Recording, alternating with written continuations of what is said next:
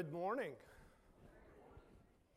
As Jacob said, my name's Marshall Conklin, and it's my parents, Albert and Jerry Conklin, and so I'm a Mexico kid, and it is good to be here this morning. One of the announcements that was shared by Jacob was that today is the rally day, the camp day, and I'd like to encourage you. If you've got kids or grandkids that are camp age, to encourage them to go to this camp day, because it is a great time just to encourage them, see what camp's like. Maybe they've never been to camp, maybe they've been to camp, and it's just an encouragement that the camp season is approaching. But let me also say that it is a great time if you just want to see the camp that you all support. You don't have to have kids or grandkids going to camp. It's just a time for you to see the facilities, get to know who will be the deans and stuff like that, because it is a great camp that you all support there in Clarence, Missouri, at Shelby County Christian Assembly. So that's one of the commercials. But also, as you came in the foyer, you saw a bulletin board, and it had all kinds of numbers and stuff like that. And that is to help support kids going to camp, if I'm getting this right, and there's dollar numbers, and if you would take one of those, and that is your commitment to give that amount, so it helps with helping kids to go to camp and helping with the cost of camp. And so I think I got that right, how that works. And so make sure you check out the bulletin board as you go out today. I spent the last 35 years in ministry, most of it in youth ministry. And one of the things I liked about youth ministry, and that is because I like sports, athletics, and I could use that in the ministry. And one of the sports that I enjoyed as far as using it in ministry was golf. Now, golf is not a relaxing sport for me. It's very frustrating. It's very humbling.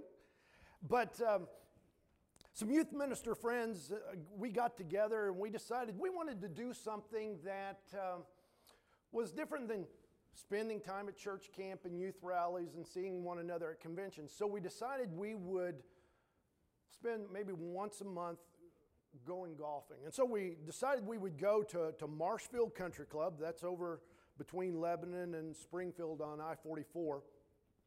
And the first time we got there, we found out it was Ladies' Day at the country club. And so we asked them, hey, is it okay for us to, us four guys to golf on Ladies' Day? They said, yeah, that's fine. Just don't get in the way of the ladies. Don't impede their play or anything like that. And that was fine. But it was obvious that we were probably the first guys they'd ever seen on Ladies' Day, because the things that these ladies were yelling at us from fairway to fairway, I guarantee they didn't know we were a group of preachers. And so after the first time in hearing all this, we decided that from now on, we're going to golf on Ladies' Day. That's our way of getting back. Well, so one of the times we were there, we were just finishing up the day. We're teeing off on the last fairway, and the friend of mine, Rick, he decides, who cares about how well I do this? I'm going to see how hard I can hit the ball, see how far it will go. And if you know anything about golf, you know what's going to happen. So he forgot all about his mechanics or anything. He just swung it like he was swinging a baseball bat, going for a home run. And so Rick swings, and about 30 feet to the left is a fence post. And that ball hits the fence post solid, comes back at us. I don't know if it went over us, in between us, it didn't hit us, but it went way behind us. After we realized none of us were dead, we just started laughing because it was just so funny what took place. Then after we kind of got our composure, we decided we would do something that we had never done any time that we had golfed. And that is, we decided we would give Rick a mulligan. Now, if you know anything about golf, you know that a mulligan is saying that the previous shot, the previous stroke, doesn't count. It's as if it never happened. Now, we know it happened because that's why we're laughing. But on the scorecard, it's as if it never happened. So when Rick teed up again, it went down as his first stroke. So in golf, a mulligan is as if it never happened. You get a do-over. You know, I think about life. Wouldn't it be great to have a mulligan in life? Wouldn't it be great to have that opportunity of those experiences in life just as if they never happened? You know, let's say you're going down Highway 54 and you're speeding, and Doug McPike pulls you over. And Doug walks up to the side of your vehicle and you say, "Hi, Doug, you know, I think I'm going to take a mulligan on this one." Or you're at school and, you know, man, you just messed up on this test, and the teacher hands the test back and there's this big F in red letters. You know, you just walk up to the teacher and say, "You know, I'm going to hand this back to you because I'm taking a mulligan on this one." You know, wouldn't it be great to be able to have a mulligan, just have a do-over as if the previous thing did not happen? Or let's say you see that good-looking guy or good-looking girl and you've practiced the words, how you're going to talk to them for the first time. And the words don't come out of your mouth like you had planned. Yeah, a mulligan. You know, life with no penalties, no playbacks, just do-overs. Well, this morning we're going to look at a section of Scripture in John chapter 21. If you have your Bibles, go ahead and turn to that. John chapter 21. Now we're going to see an example of someone who really messed up. He failed. He failed with his best friend. He denied his master. And in his mind, he failed in such a way that he's wondering if he could ever be forgiven. You know, we see a lot of examples of that in Scripture, and that's what's so rich about Scripture. And that is, we see those people are just like us.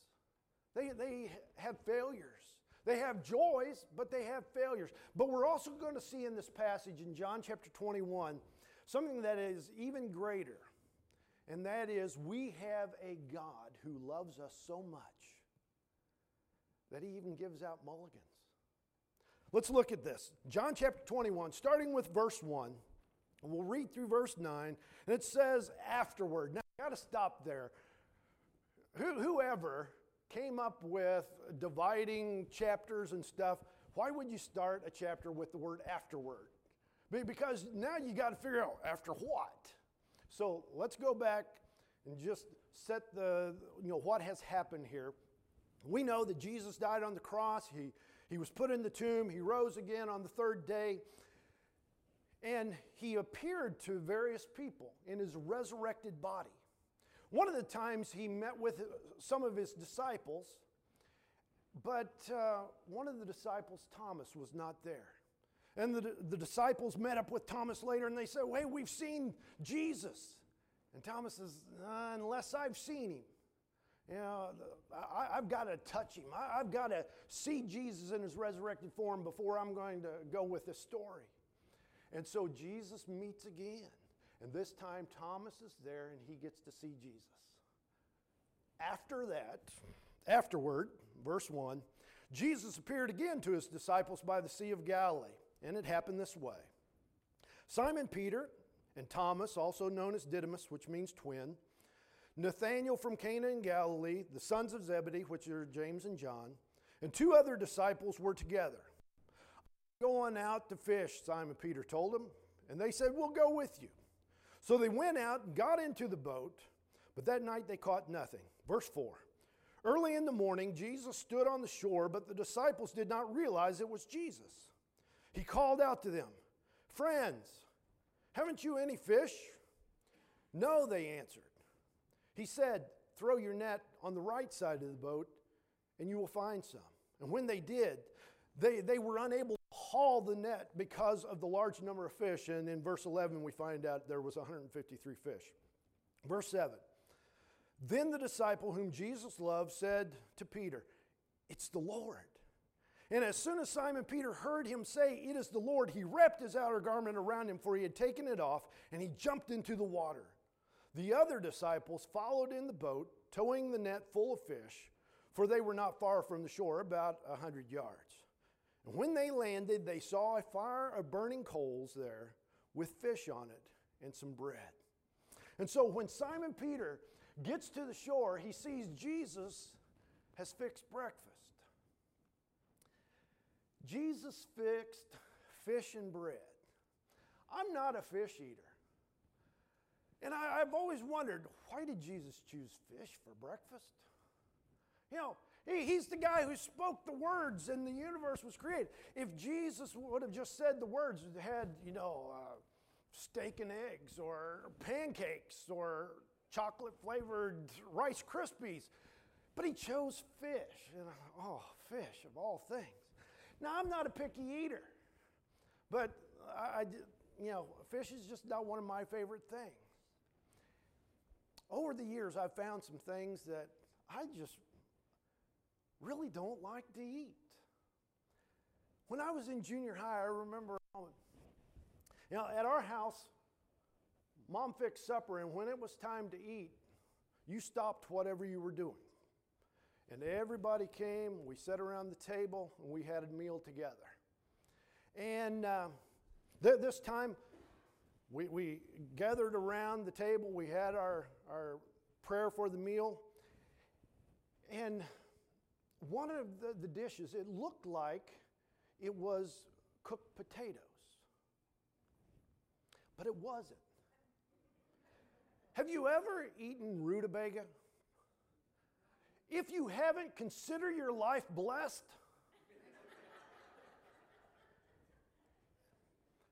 And so I thought this was potatoes. And so I took it. Now, one of the things about, mealtime, and that is whatever Mom fixed, you ate.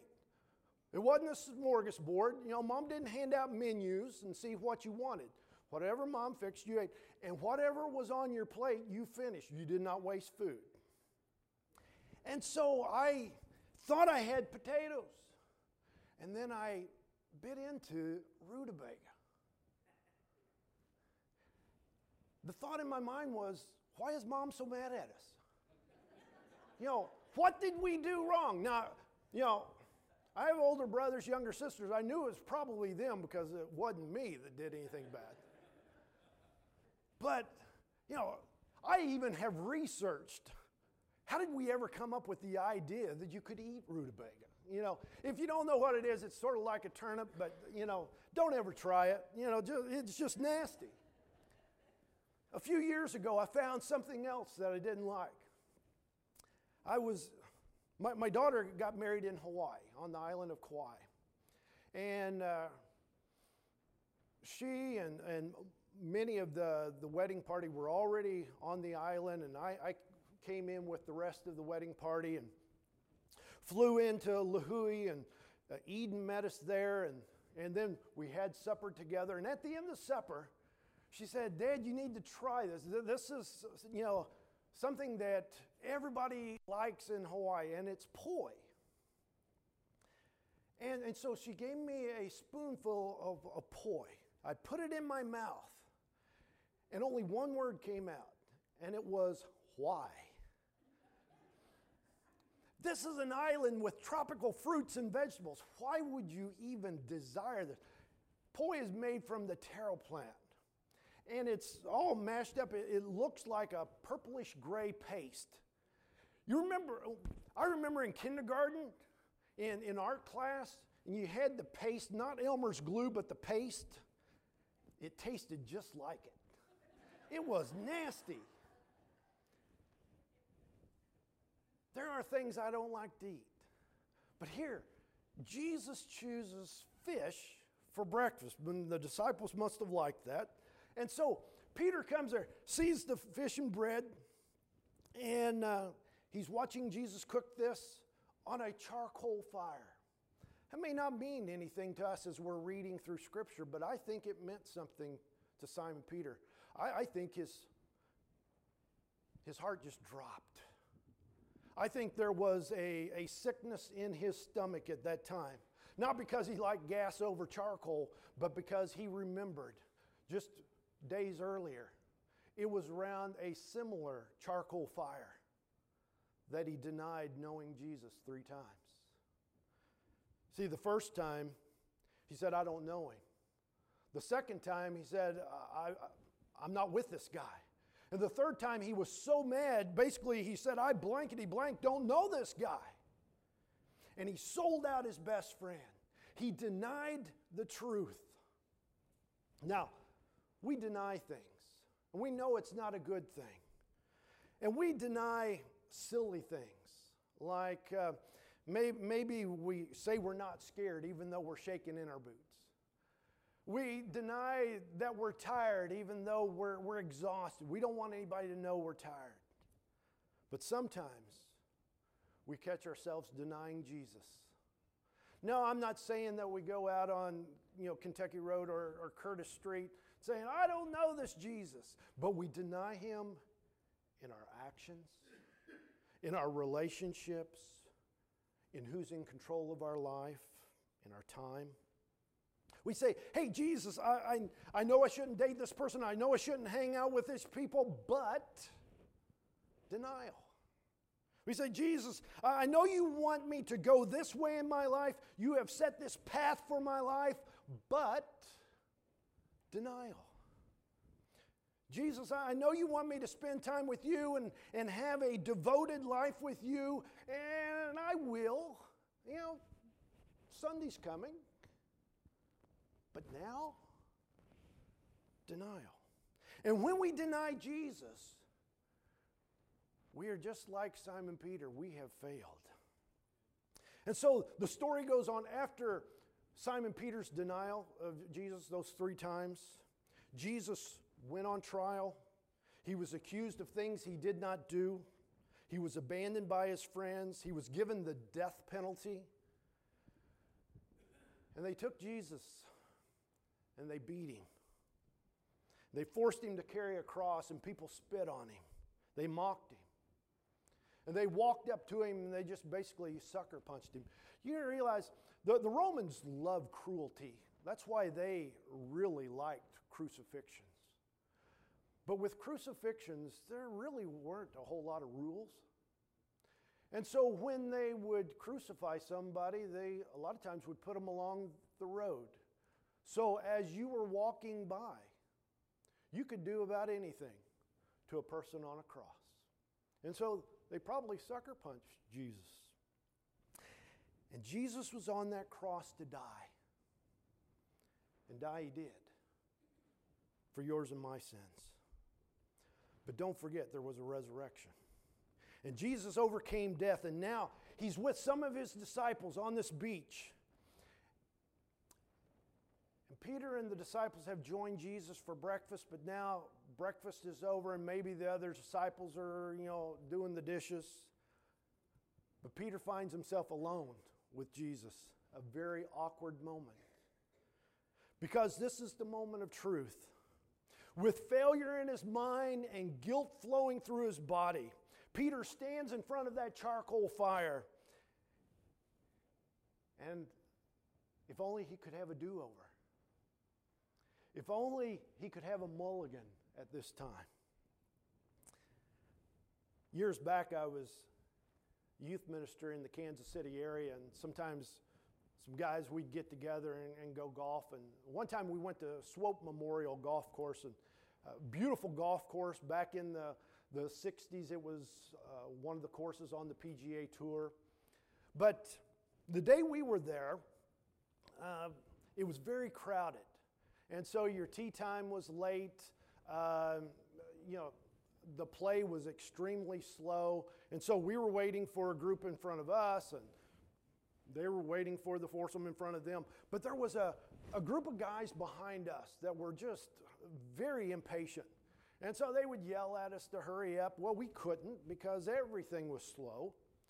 And they would hit their ball even though we're, still in the fairway. They're just rude. Well, they couldn't handle it any longer, so they went to the course marshal and complained about, the slow play. So the course marshal pulls up in his golf cart and he says, "Hey guys, these guys are complaining behind you. Can you speed up your play?" And so we explained, "Hey, we're waiting for them." And he was very nice. He understood.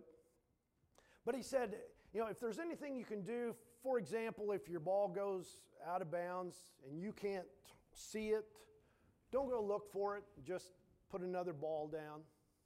And so it was my time to tee off. Now the pressure's on.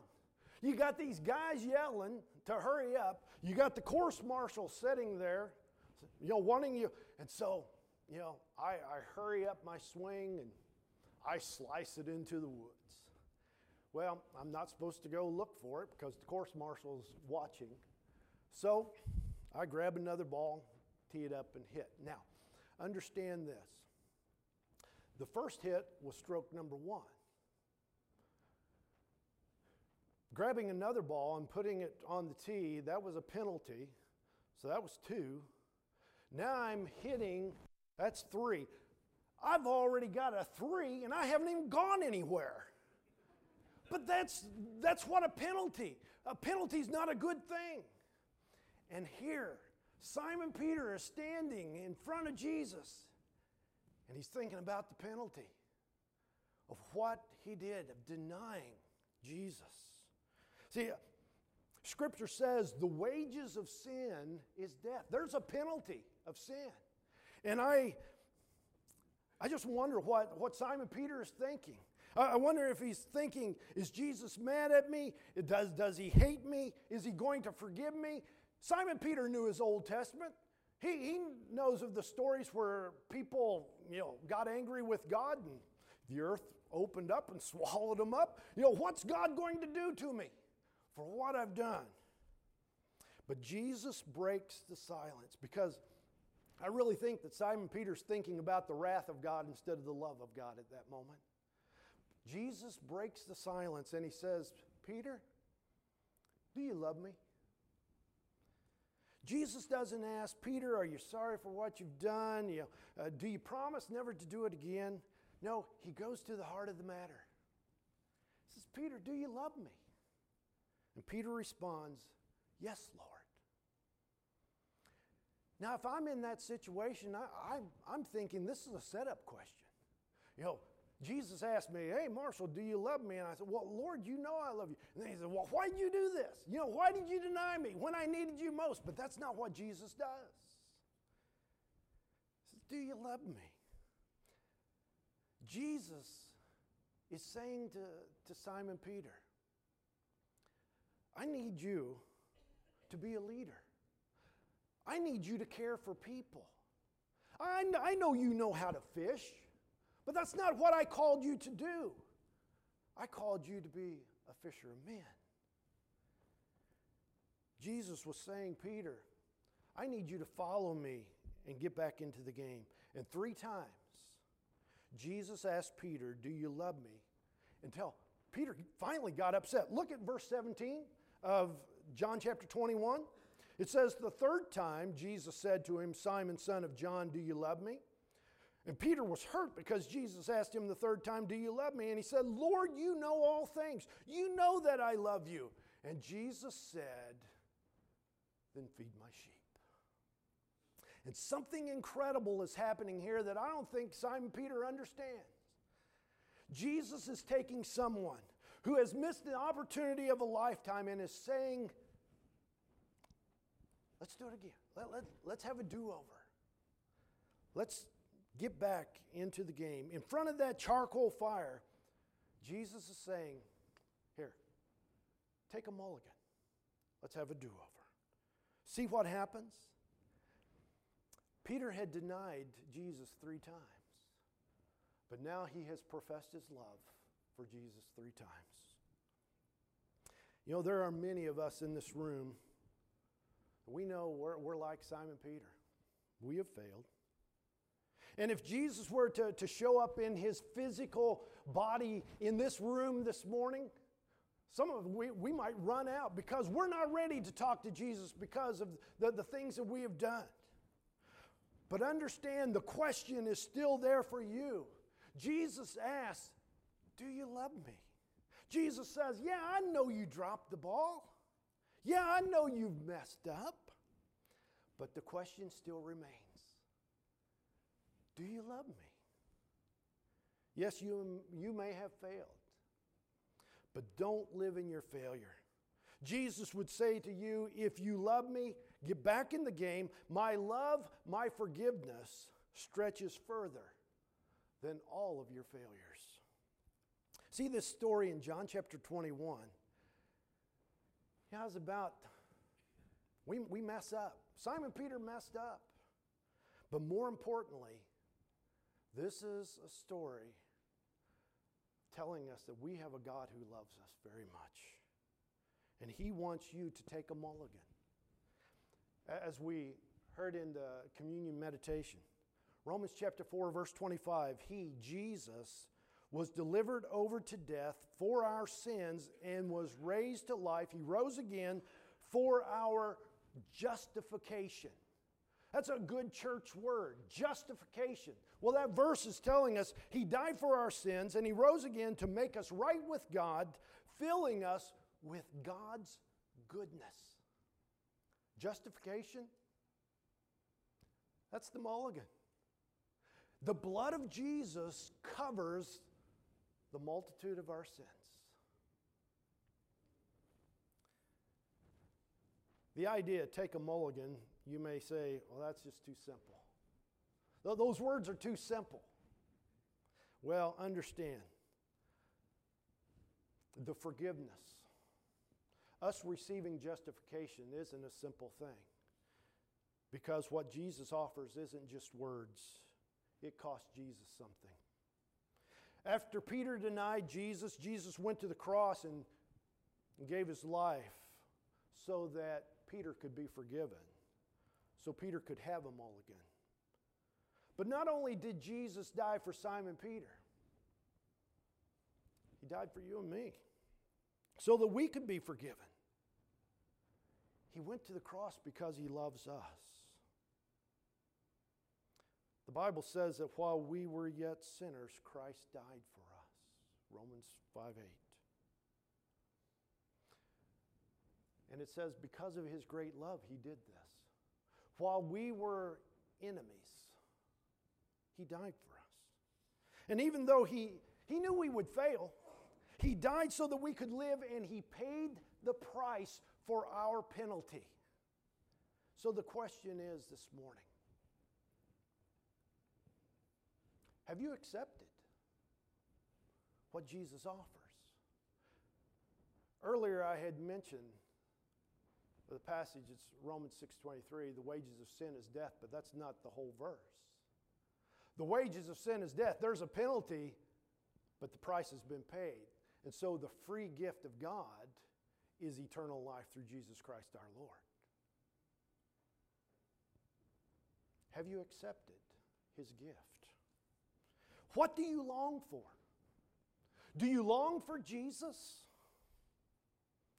Do you long for what he is offering you? He's offering you his goodness. He's offering you a mulligan. He's offering you everlasting life. There's a song in the hymnals that I just think is a powerful song. It's a powerful song, the music itself. But the words start out saying, wonderful grace of Jesus, greater than all my sin. How shall my tongue describe it? Where shall my praise begin? Because he's taken away my burdens and set my spirit free.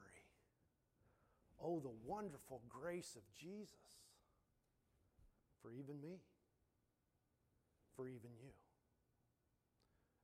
So, What do you long for? Do you long for Jesus? Do you long for what He offers? As we close, maybe you have questions about what we're talking about as far as Jesus' love and His wonderful grace. Well, I want you to know that you are seated among people who would love to talk to you and help you with your questions as they open up God's love letter to us. Don't leave this morning not knowing what Jesus has offered you. His wonderful grace can be yours. It can be yours today. Let's pray. Lord, we thank you. We thank you for your wonderful grace. We thank you for your forgiveness. We thank you that the penalty for our failures went to the cross. You paid the price for our penalty. Lord, we thank you. Because of your great love, we can have this free gift. You offer it, and we thank you. And so, Lord, I just pray for all of us that we will live each day just expressing our love to you. That yes, we love you. May we go out and take care of your people, feeding your sheep, that we care, and that we have your heart. Lord, we thank you for blessing us. In Jesus' name I pray.